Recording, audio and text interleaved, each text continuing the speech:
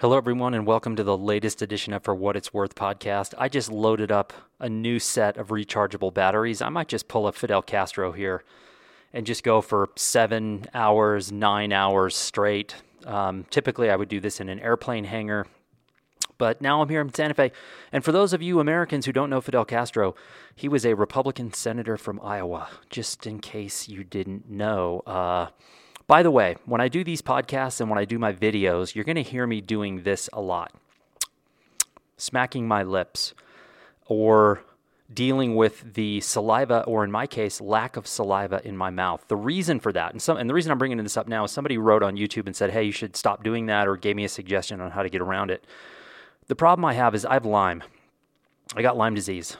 And I had to take antibiotics for 2 years. I took 3 antibiotics twice a day for 2 years. Just think about that. Most of you, when you take an antibiotic, could be anywhere from 3 to 5 days.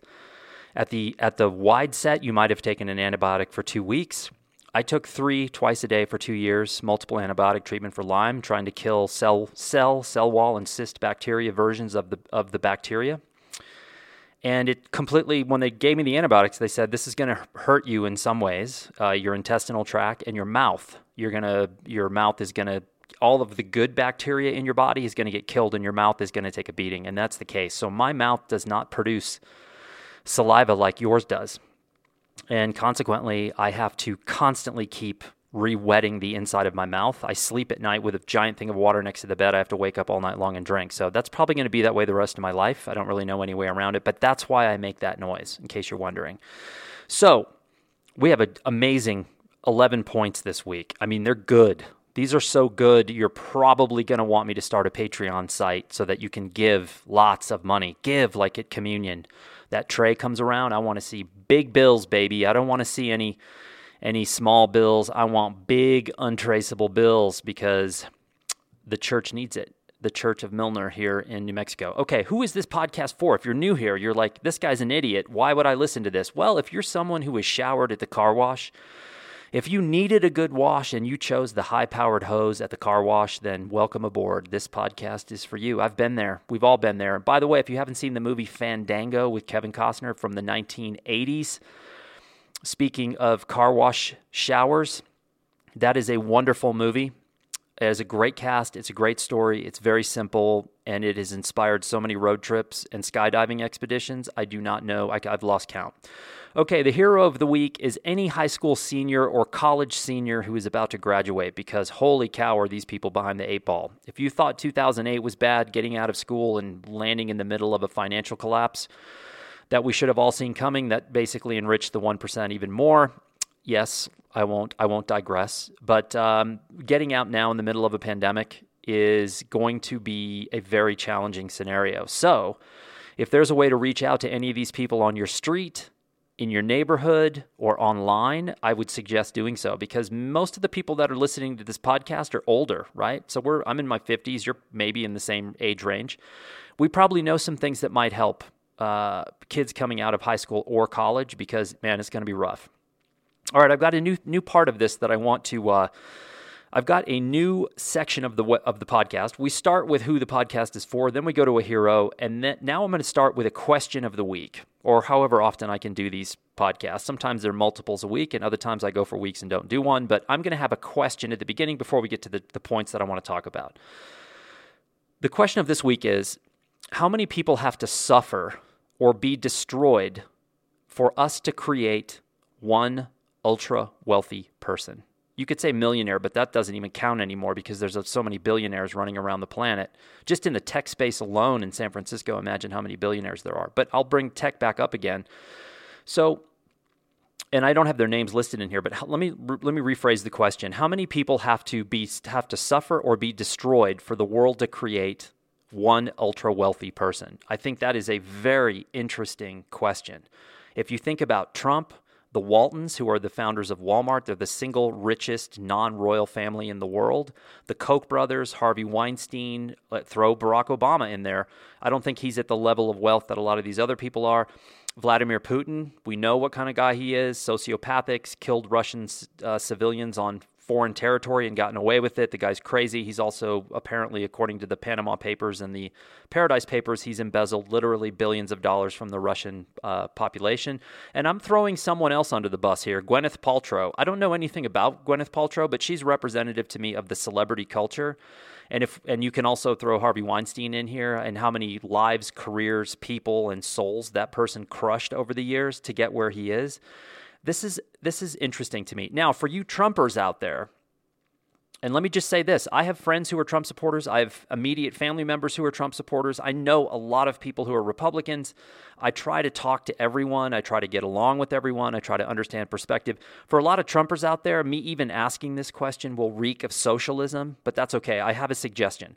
Look up the actual definition of socialism and stop allowing the dumbest human being to ever walk the earth to supply a definition for you. That would be my only suggestion in regards to socialism. But I think my point here is with the question is if you look around at somebody like Trump or the Koch brothers or the Waltons or Putin or whoever, for one person to become a millionaire / billionaire, a lot of people get destroyed.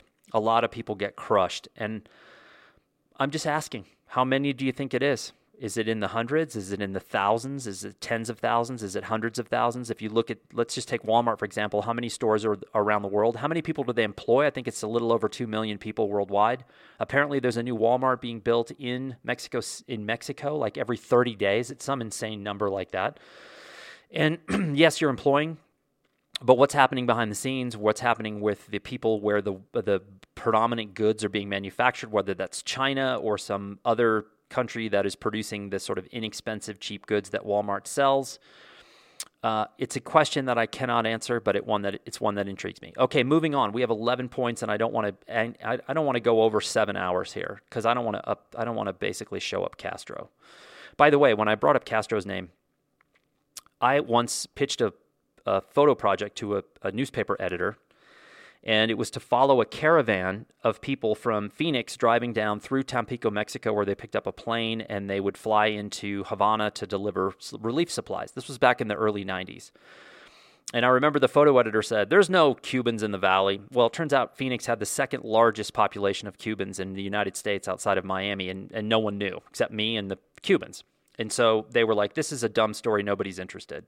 So I didn't go. But what happened is, they drove to Tampico, they got on a plane, they flew to Cuba, and who met him at the airport? I kid you not, Fidel Castro, and took this little group of people into an airplane hangar and spoke for 7 hours straight. They were captive, they were hostages listening to this talk in Spanish with a translator, and I could have been there, and I didn't get to go, and I'm still pissed about it. Okay, point number 1. I don't know how I found this, and that's the beauty of YouTube, is your brain shuts off, and you find yourself like pantless with a bowl of broccoli watching YouTube films about God knows what. And I found this YouTube clip about Dick Cavett and Dick Van Dyke. Now, for those of you who don't know, Dick Cavett was a television talk show host, a very good one and a very well-respected one. And Dick Van Dyke was a television celebrity that had a variety of different shows over the years. And he also had a super savage beard. If you haven't seen how this beard was trim, this Van Dyke beard was just insane. But anyway, there I see it. And I'm like, I haven't seen Dick Cavett in 30 years. So I'm like, oh, this will be interesting. And what else do I have to do besides watch a 900-minute long interview? Well, so there are 2 points about this I want to make: duration and honesty.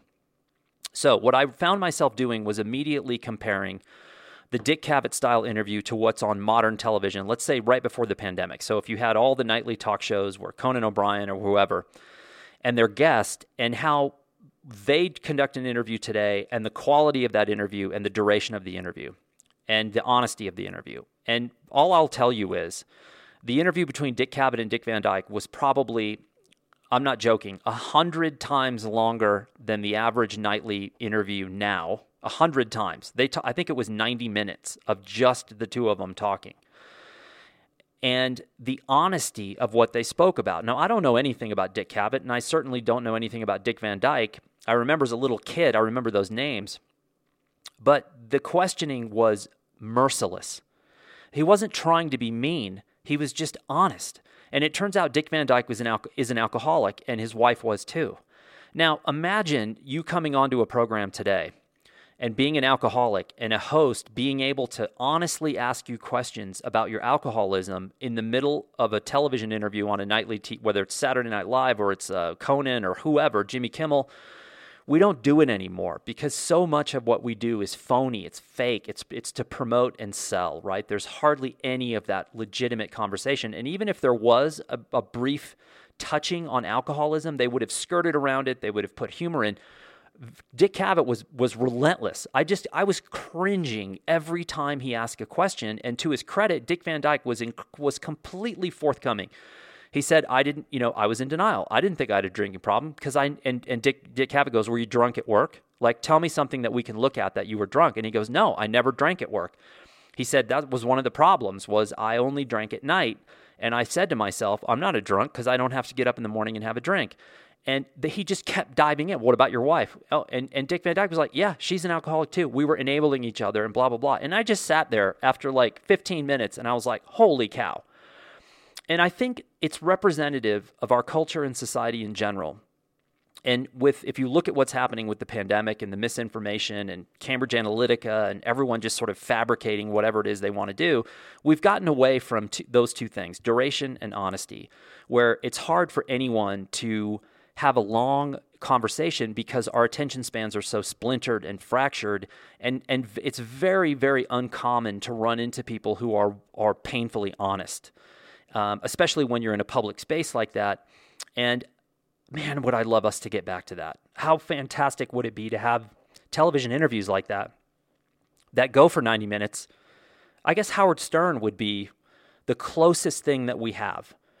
And yes, there's a bit over the top. Yes, there's comedy involved. But Howard will interview a person for hours and ask them all the things that you and I as civilians we want to ask all celebrities, but nobody else does because they're afraid. And you know when you go on Howard that there are no rules, right? Everything is on the table. If you've done something horrible, they're going to talk about it. I did see the intro for the first 5 seconds of a new 30 by 30 film from ESPN called Lance, which is about Lance Armstrong, fascinating character in the history of the cycling world, et cetera. We're all familiar with him. But the interviewer, apparently, when she sat down with a half a dozen cyclists to do interviews, the first question she said to them was, when's the first time you doped?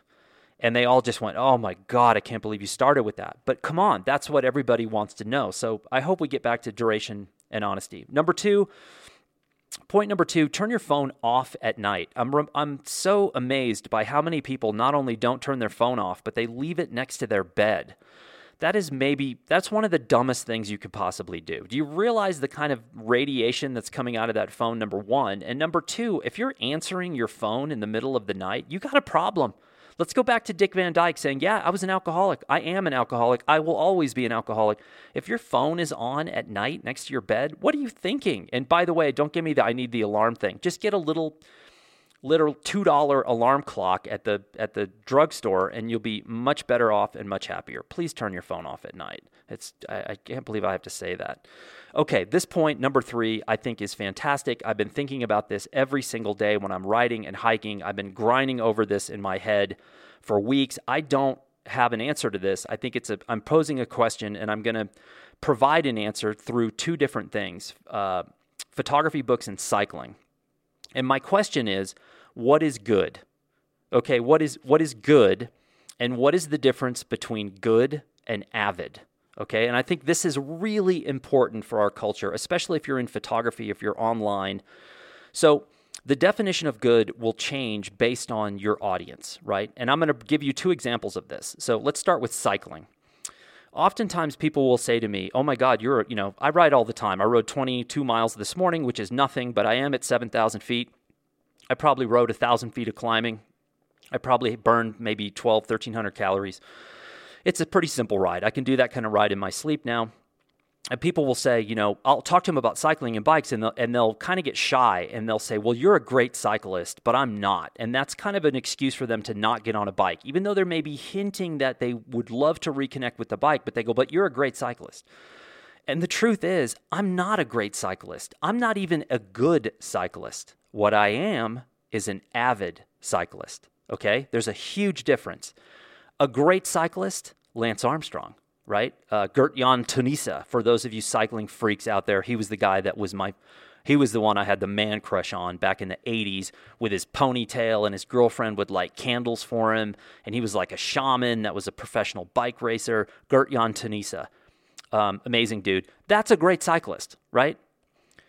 A good cyclist would be my brother. My brother can get on a bike with no food and no training and rip a 100-mile ride and have a Coke at mile 50 and then ride another 50 miles. He's a good cyclist. He's not a great cyclist. If my brother went to Europe and raced in the peloton, he'd get smoked and would get dropped and probably wouldn't finish the race, right? And he does Ironman, so he's a damn good cyclist, but he's not great. He's really good. I am avid. I'm not nowhere near great. I'm not good. I know people who, with no training, like I said, can get on a bike and gut out a 100-mile ride. For me, I'd be devastated for a week afterwards. I have to plan. I have to eat every 20 minutes on the bike, or my body starts to fail. You know, my legs are the size of toothpicks. My father used to relentlessly make fun of me because the more I cycled, the skinnier my legs got. And my father had these just muscular, ripped. My dad's calves were as big as my thighs. I'm not kidding you. It was just a freak because nobody else in the family has these. My brother doesn't. I don't. My sister doesn't. My dad's calves were like legendary. And so I'm not good. I'm avid.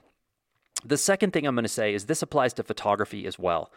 What's considered good, especially in the online or the film hipster world or whatever, 99% of the time it's not. But it's good to the audience that's insatiably tied to that work because they don't know what's good. They haven't seen what's good.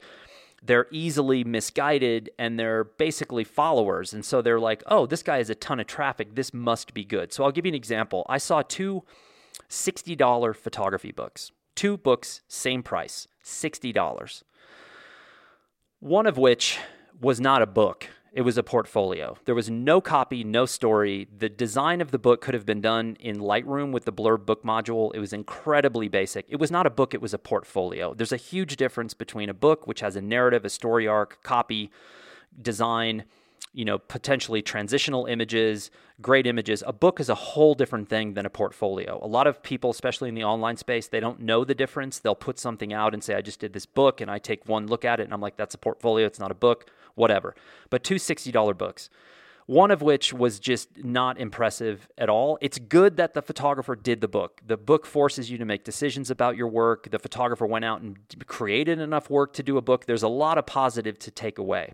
But within 10 seconds of looking at the thumbnails, I was like, this is not a very impressive thing.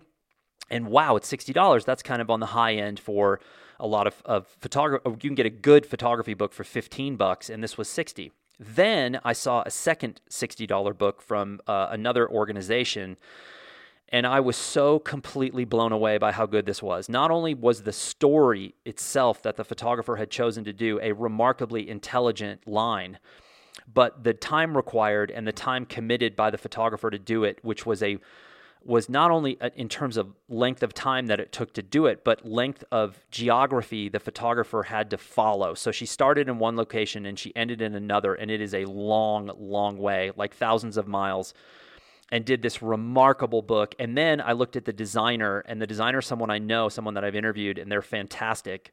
And I looked at the book quality of materials. I looked at how it was produced. I looked at everything about it, the size, the materials, the print run, the designer.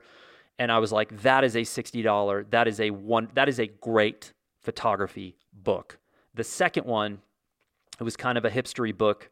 It just was, if you know, and this is my point, if you know, then your definition of good is going to change, right? And so they say ignorance is bliss. If you don't know, you may look and say, wow, like, hey, I just bought a 1984 Pinto. I've heard that this is an amazing car. Well, for those of us who are around, you're like, okay, you bought a Pinto. I hope you don't get rear-ended because it's probably going to explode, right? We know because we've been around, and we know that the Pinto is probably not the car that you want to buy. You want an AMC Pacer. That's the car that you want because we know that's the pinnacle of automotive genius that we've ever had. Or the Chevy Nova, which in Spanish means no-go, and that was the car that Chevy tried to sell in Latin America, apparently did not go over so well. But again, the definition of good. I'm not a good cyclist. I am an avid cyclist. I'm not a good bookmaker. I am an avid bookmaker. I've made one book that I think by myself that I think, wow, this is actually pretty good. The only other books I've made that I would say are good bordering on great are books that I've done with other people who are much more talented than me, editors, designers, other photographers, etc. Those have the chance of being great. I'm just avid. I just love doing it. I'm going to make a film later today where I sit down on the Blurb software and design something that I don't even want to print. I just love the puzzle of putting it together and saying, can I make a spread that's effective? So think about that. Good and great. If your experience is limited, if your knowledge is limited, if you're looking at photography on YouTube all day and you've never been on a site like PhotoEye Bookstore, then you probably have a very limited knowledge of what's good and what's great. So that's all I'm saying is expand. Okay, point number 4 is about air travel and traveling for sport. And this is one thing that I really hope changes post-pandemic, or even now, because I don't know when post is going to be, but it's looking further and further away. But post-pandemic, or God knows when we can get back on planes again. Prior to the pandemic, air travel had become so sporty. You know, it's how many people have I talked to, known, or seen online that are like, oh, I went to South Africa for 12 hours and flew back. And then I went through, and they'll show like themselves on an airport with their laptop, nomadic culture. We were traveling frivolously for way too long and way too much. There's absolutely no reason to fly somewhere for 12 hours, right? That's just, it's wrong. It's like when you see these 30-somethings and they'll put on their website, I've been to 100 countries before I was 30 years old. Really? Great. What'd you do in those countries? What'd you learn? Did you, and trust me, I've traveled with these people before, people who were doing that exact thing as they were racing around the world getting stamps in their passport. And I was traveling with some of these folks in Guatemala, and they were basically taking day trips on the bus to El Salvador, to Mexico, just to go across the border, get a stamp, and come back so that they could say that they had been to that country. And it's just ridiculous. It's dumb, it's wasteful, it's narcissistic, etc. And what I'm hoping is that we got to cut down on travel, and business travel especially. And I'm guilty as well. I spent 6 or 7 years for Blurb in perpetual motion, going to Europe and Canada and Australia and the US, et cetera. It's not that I don't want to travel, but there's got to be a good reason, because we don't want to go back to that just relentless, frenetic, wasteful, I've got to be on a plane every week or I don't feel like I'm accomplishing anything. I just really hope that people slow down, travel by car, slow down, go closer to home, learn more about where they live. How many people do I know that travel incessantly that don't know who lives next door to them? They don't know their neighborhood. They don't know the history of their town that they live in. They don't know any of the local politicians. They don't know any of the local city council. They don't know anything about where they live, but they're on a plane every week and they're telling every single person they can about how much travel they're doing. So the virus is a wonderful way of reassessing. And I think this is an opportunity. It's not a restriction. So I hope we can aim down that direction. Okay. Point number 5 is about copycats. And I think we've all been there. I think we've all done things where I've certainly done it writing, where I've caught myself like adapting the style of a writer that's famous that I like, and I read something and I give it time. 6 months after I write it, I go back and I go, oh God, I can't show this to anyone. This is a total ripoff. We do this from time to time. I don't remember ever doing that with a camera, although I've mentioned this before. In college, I was at a portfolio review and I showed my work and someone said, oh, your work looks like Antonique Kretokvil, and I was mortified because I had read an old news photographer magazine about Kretokvil escaping from Czechoslovakia in the trunk of a car. And the Harry Ransom Center at UT Austin had all the back issues of News Photographer and French Photo. At the time, those were like my 2 favorite things in the world. And I'd read this article about Kretokvil, and I really liked his work. But when someone said your work looks like his, I wasn't happy. I was mortified. I thought, oh my God, has he creeped into my psyche? Am I doing something on purpose that's copying him? And it really bothered me. And I don't see that happening anymore. People copy one another all the time, especially in the online space. There's no shame involved. No one even finds it questionable. They'll talk about it in public, and it's very odd. But there's been a shift. So when I was coming up, and up until fairly recently, and it still happens, but not as much, the photographers that I saw copycatted the most were Stephen Shore, William Eggleston, Adams, and David LaChapelle. Ryan McGinley there was a 10-year period where every single art school student was trying to be Ryan McGinley, and the 10 years prior to that, they were trying to be David LaChapelle. But Eggleston and Shore, and those were the ones that people were ripping off, and I saw it by the thousand. I mean, Shore and Eggleston. It's funny because on the surface, if you don't really know what they're doing and you don't know the concepts behind the work, you might look at it and go, "Oh, that's really easy," but it's not. And the fact is that Stephen Shore and William Eggleston they've already been here for decades, right? If you're going to copy them, anyone who in the know in photography is going to be like, this looks exactly like whatever, Eggleston or Shore. Adams is another one. David LaChapelle, Ryan McGinley, etc. The Ryan McGinley thing was probably the single most explosive period where I was traveling around the world to different art schools at the time, and he was the Pied Piper. Like, the art school students were all their friends were going out in groups and clusters and going to parties and trying to copy Ryan McGinley. I was lucky. I looked at that work and said, that's not the kind of work that I want to do. And so I didn't have to try to copy those people. And it's no wonder that nobody wanted to do the kind of work that I wanted to do, because there's no market for the kind of work I want to do. If you take naked pictures of your friends at parties, there's a market for that. If you're doing a long-term story about religion in Sicily, no one cares except the Sicilians and the people from that religion. So now there's been a shift. The photographer I see ripped off more than anyone else is Todd Hido.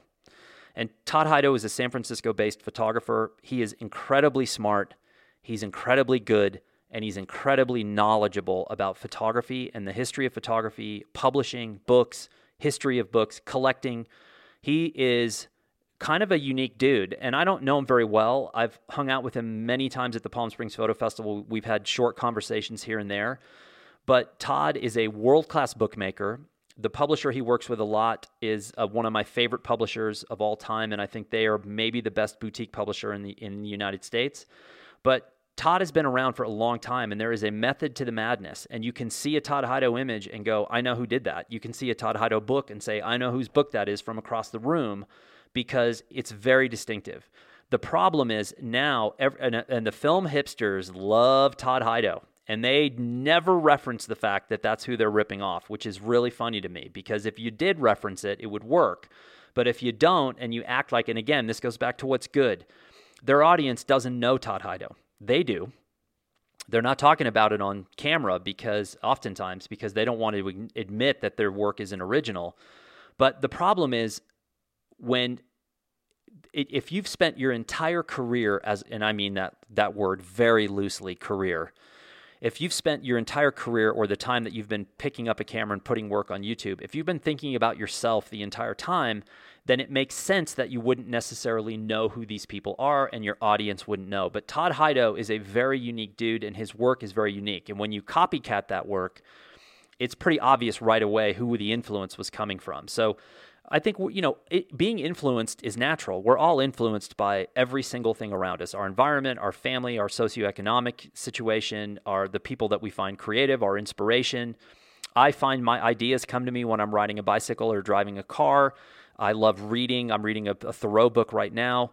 I would not say that he is a writer that's influenced my writing style, but I do like his books. I'm sitting in front of a stack of photography books from people who have definitely influenced me over the years. But again, there's a huge difference between acknowledging an influence and copying someone and trying to take that credit for that work on your own, which is what I'm see happening now all the time. So anyway, let's talk. I had a funny phone conversation earlier today that I wanted to throw out here. And the bulk of it was this one line, quote, "Oh my God, comma, is that nature?" I was on the phone with someone earlier who lives in the city, and I was sitting out on the patio, and it sounds like Wild Kingdom here, right? And the person on the phone was so freaked out that she could hear, quote, nature, that she just kept bringing it up. Oh my God, I can't believe that's nature. And I made a quick list while she was talking. Chicken, turkeys, wild turkeys, coyotes, finches, dogs, planes, cars, voices, machinery, horses, and just the general hum of our lives you could hear all at the time that we were talking. So I just thought that was really funny. And it goes back to the point I made last week about that book I was reading, The Nature Fix, where 2008 was the first year that humans became city dwellers as opposed to agrarian or country dwellers. And I think our detachment from nature is almost complete. And I thought this was really funny. Okay, next point is number 7, is I ran into a hydrologist here in New Mexico. And she's been a professional hydrologist for 30 years, as is her husband. And I just met her on the street riding my bike. We had this very quick conversation. We're going to try to hook up here in the near future. And I said to her, I almost became a geologist with a specialty in hydrology because I was going to go to a school in Texas and study geology, blah, blah, blah. I had a shooting scholarship, shotguns, not cameras. And then, long story short, they lost my admission records. I had to go to a community college for a semester. I found photography. I never went back. And so I said to her, hey, I almost potentially became a hydrologist myself. I was going to be a geologist with a specialization in water, right? This was all the way back in the late 80s, early 90s. So I already knew at that time how precious water was, and I think that became because of spending 4 months a year on a ranch in Wyoming and irrigating fields from creeks that were coming out of the mountains. You know, every day I had to break the beaver dam. Then I had to go use these ancient pipes where you had to like siphon water up over these humps and irrigate the fields. And so you realize the scarcity of water and what a good snowmelt does or snowpack does compared to a bad year, et cetera, et cetera. And this hydrologist says to me, quote, nobody cares and nobody's talking about it. We have a 2.4 million cubic foot deficit in New Mexico right now. Nobody cares. Nobody's talking about it. And it just is staggering to me. Now, there's another little caveat to this. So if you don't know who T. Boone Pickens is, I don't know if he's from Texas or Oklahoma, but he was an oilman forever. He had made a fortune in the oil business, but also is very keen to acquire water rights and has been for decades. And Michael Burry, who was the doctor in San Francisco or Silicon Valley that predicted the financial collapse in 2008, his entire investment portfolio apparently right now deals with water. And I think that this is something that is so incredibly important, but the rub is that we've all talked about this before. We've talked about it many times. You can't get away from this story, but yet at the same time, we don't seem to care. And when you live in a place like New Mexico, everybody here knows about water, and we know how precious it is, but at the same time, all kinds of craziness is happening behind the scenes, and I'm just curious what it's like in your world, because I did a quick search earlier about water, crisis level water, right? The West had a 10-year drought that we sort of came out of briefly about 18 months ago. California obviously had the big fires. The drought conditions out there are going to be bad. But I started looking at drought condition areas, and you'd be surprised. Oregon was one that popped up that was pretty interesting. And also in the Minnesota area along the border in the Boundary Waters area, which is crazy because it's lakes and rivers, and you think, there's endless amounts of water here. There isn't. And man, is it going to get funky, because we might have fought wars over oil in the past, but the war over water is probably going to be in the near future. Okay, point number 8. There's one feature that I just want to talk about very briefly, which is in Blurb's Bookwrite software. That's the free software that if you're going to make a book with Blurb or a magazine with Blurb, that's what you can use. You can use an InDesign plugin, you can use Lightroom, etc. But Bookwrite is sort of the main course, right? It's free, it works really well. There's a little button in that software if you don't know about. It's very handy. Even if you're not going to make a book, it's worth importing your images and using this. It's called Manage Pages. And this allows you to see your entire book, all the spreads on one screen, and drag and drop them into different order. So it allows you to sequence your entire layout of the book. I use it all the time. Since they've added that feature, I've not made a book without using it. It's incredible. I used it in Albania last year every single day as I was going in real time. I would sit with Elena, who was teaching the workshop, and we would drag and drop pages to sort of try to solidify my sequence. If you don't know about that button, even if you're not going to print something, download the software, import your images, and start laying out your designs, and it will be incredibly helpful. I guarantee it. Okay, point number 9 is I found someone on YouTube I love, and I'm not tearing up. I'm taking a drink of tea. It's matcha, by the way, in case you're wondering what kind of tea I'm drinking. Okay, I found this guy on YouTube. I love him. He's Canadian, which means he's better than us. And I've never met a Canadian I don't like. They're warm and soft and fuzzy. Now, in his particular case, he's very staka. He's very stout, thick, robust, like a Canadian you would think, someone who spends time in the woods. He doesn't mess around. He could probably break 2x4s just with his hands. And I love Canada. I've been to Canada a million times. I've always loved it. Even the airport customs guy who wanted to turn me around and put me back on the plane because he wouldn't let me in with my camera gear, and the client that I was shooting for drove to the airport, read in the riot act, and then he caved and let me in. I still like that guy. I still like Canadian customs people. even though I've had 2 or 3 really close calls, and I've been treated, I would say, questionably by them.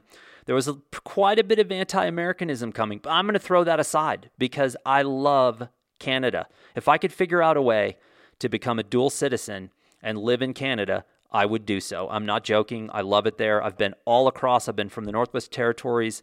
I've been through the Yukon. I've been all across the big cities from Vancouver to Montreal and Toronto and Calgary and not Calgary, what am I thinking about? Anyway, I've been all over. I love it. Ottawa, great city.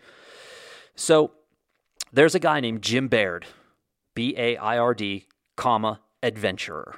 And Jim Baird he's clearly an adventurer. It says right on his YouTube channel. No, he's this guy that seems super down to earth, very nice, very cool. And he does these expeditions up in the northern parts of Canada. So he'll go down the Porcupine River in Saskatchewan for 2 weeks with his wife and his dog in a canoe.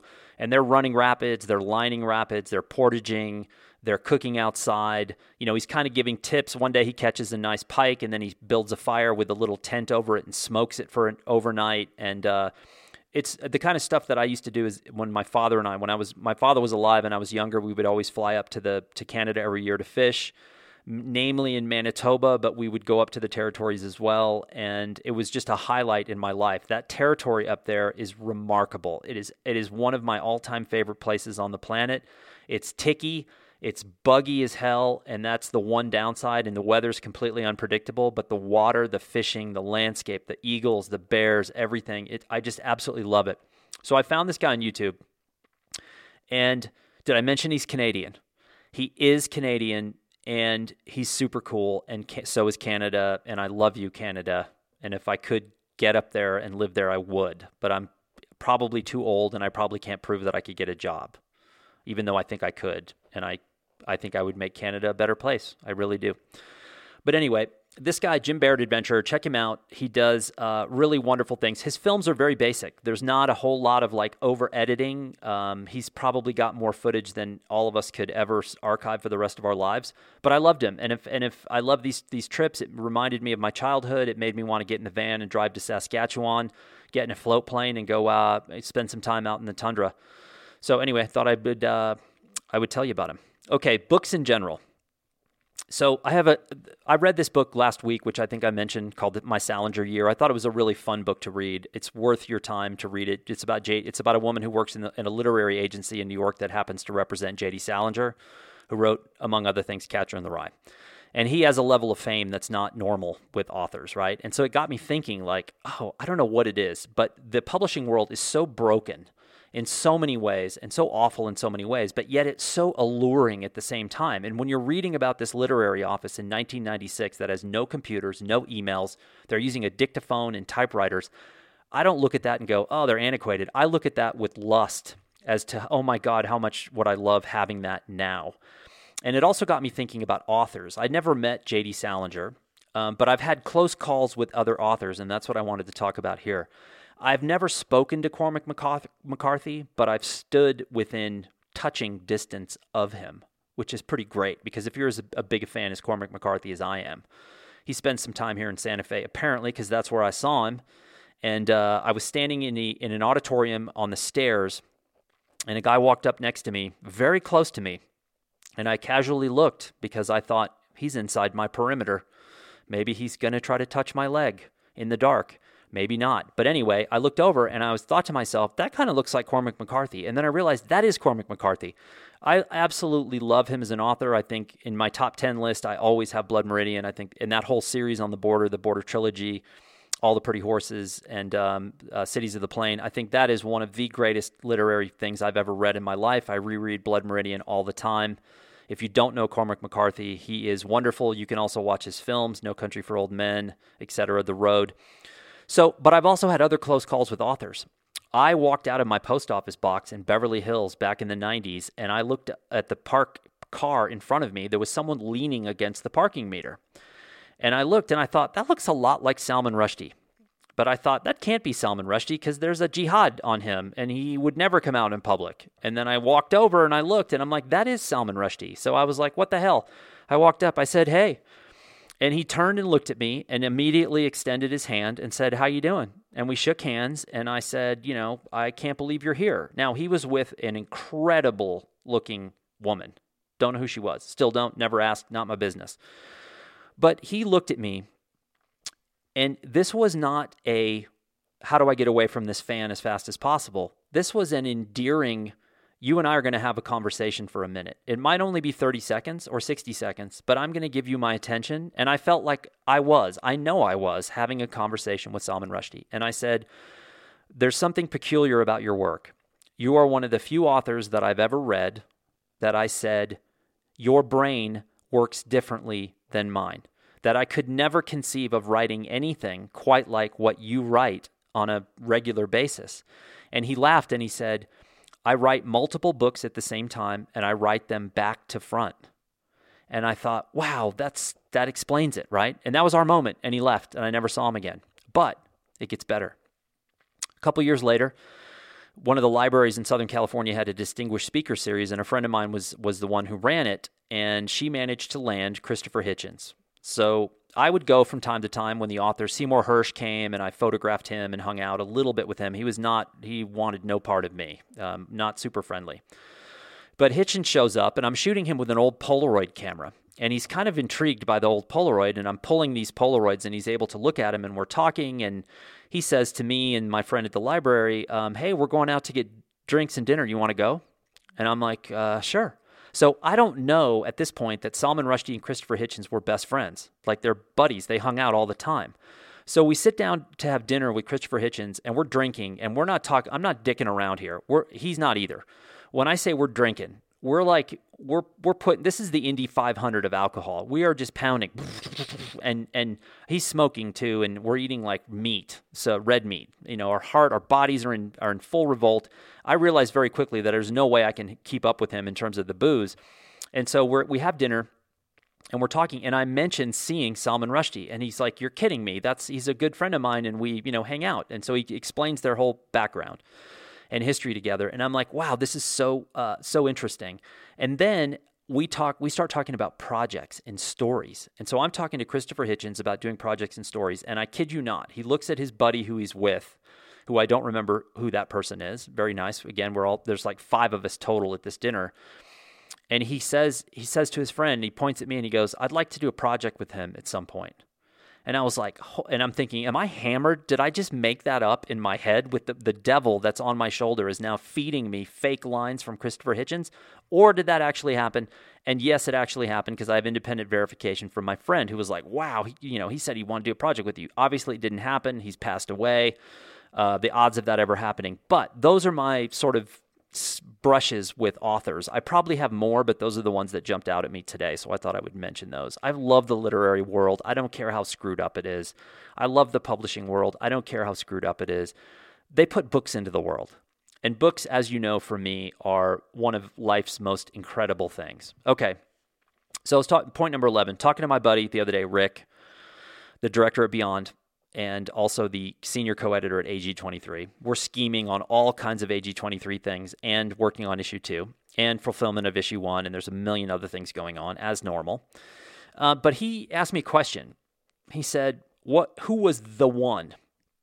Meaning, who was the photographer that really did it for you? Who was the one? And I was like, oh, that's a good question.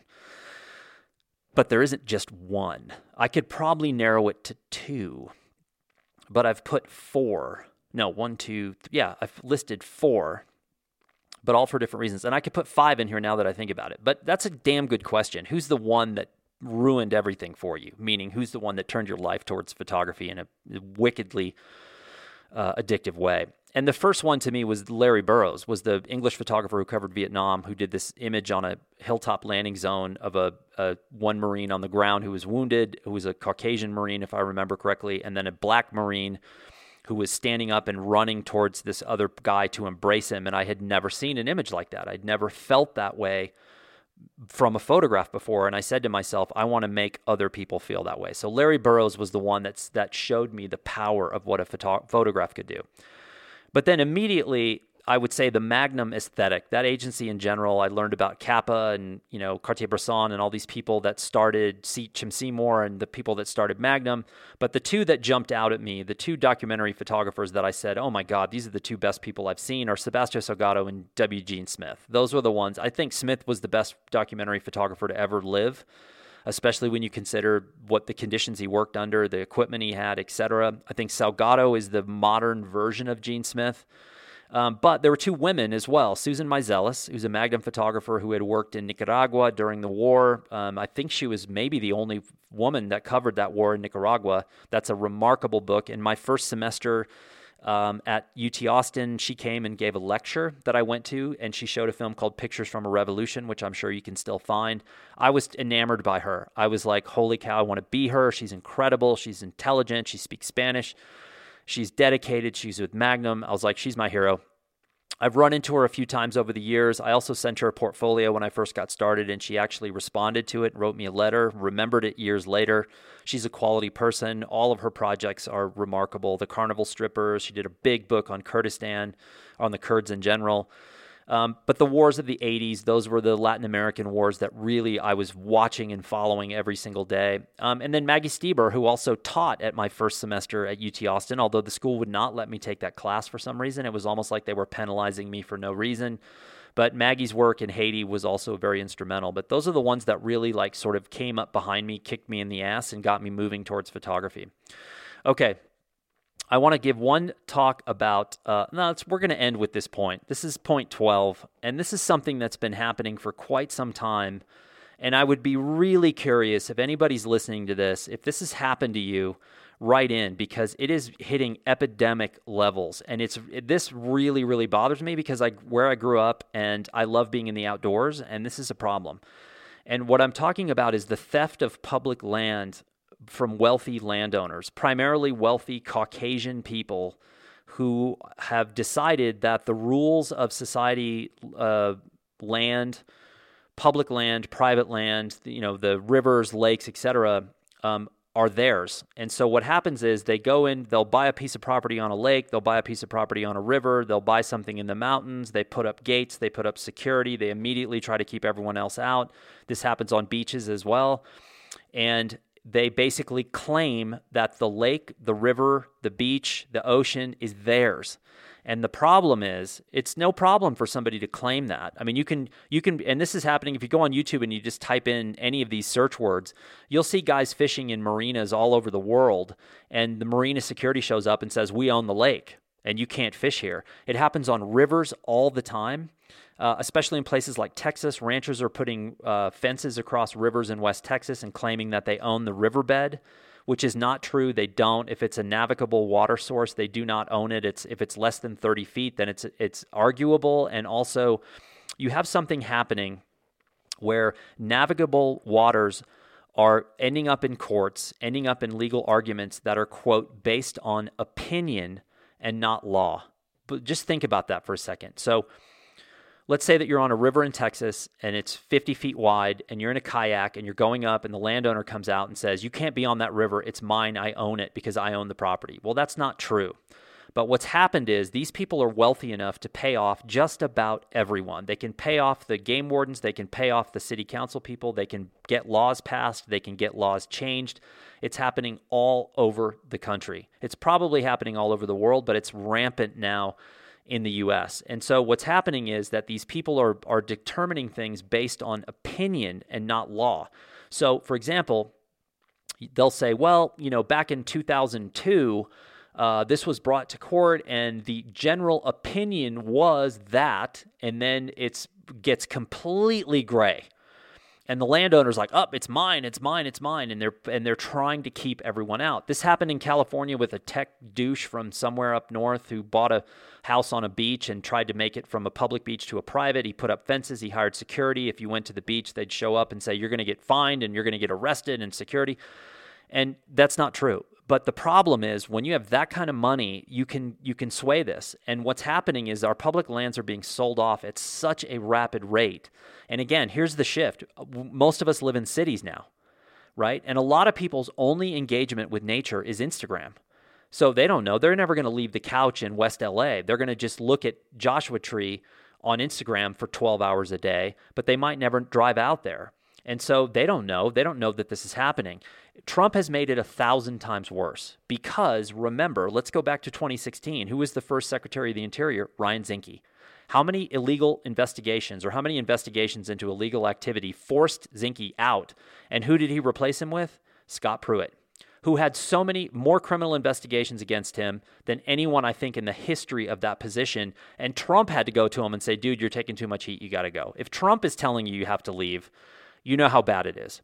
And so these guys are sell, drill, profit. That's what they want. Sell, drill, profit everywhere. Trump's never been in the wild in his life. He never will. He's a city guy. Most of the politicians are city people. They're never going to know about these places. They don't know. It might as well be Mars. But it bothers me because when you go, like all of the good, or not all of it, but most of the best fishing left in America, like trout fishing, is on private land. So to get access, you have to pay, you have to go through a guide, you have to do whatever. It's very hard to find world-class water that isn't privately owned, and it sucks. And so, like, this is an incredibly bothersome thing to me, where, again, we know now beyond the shadow of a doubt the corruption level in America is endemic. It's in every single level. And this is just another example of like, hey, you can't be here. You can't fish here. You can't be on the lake. You can't be on the river. This has happened to me multiple times in the last decade. It's getting more and more frequent, and it rubs me the wrong way. This is wrong. It's illegal, and we've got to do something as a collective to stop it because before long, you're going to go out to be, quote, in the wild, and you're not going to be able to because everything is going to be parted out and sold. It's happening here in New Mexico like crazy. And it's a bummer. I'm just glad I was born when I was and when I was able to get out to places. I know places in Wyoming that I used to go that are now off limits. I know places here that are off limits. I know places in Texas that are off limits. And they're off limits because wealthy owners came in and said, we're going to make this off limits. And everybody's like, oh, well, we don't really have time to fight this. The game people don't really care. And so it's a bummer. So anyway, I don't want to end on a bummer, so I got to think about something positive that I can end on. Let me look around here. I burn white sage every morning, and I'm sure that none of you do that, but I absolutely love the smell of white sage. So I'm sitting here. What day is it? Is it Wednesday or Tuesday? God, I've got so many phone calls lined up this afternoon. I don't even know. I legitimately don't know what day of the week it is. I have 6 films I'm on the hook for this week that I have to get out. And next week is looking just as crazy. But I took time to do this podcast because I love doing it and it's easy. And these are topics that I hope people are talking about. And again, I'm one person. It's my opinion. That's nothing more. I could be right. I could be wrong. It doesn't matter. Form your own. Get out there and live.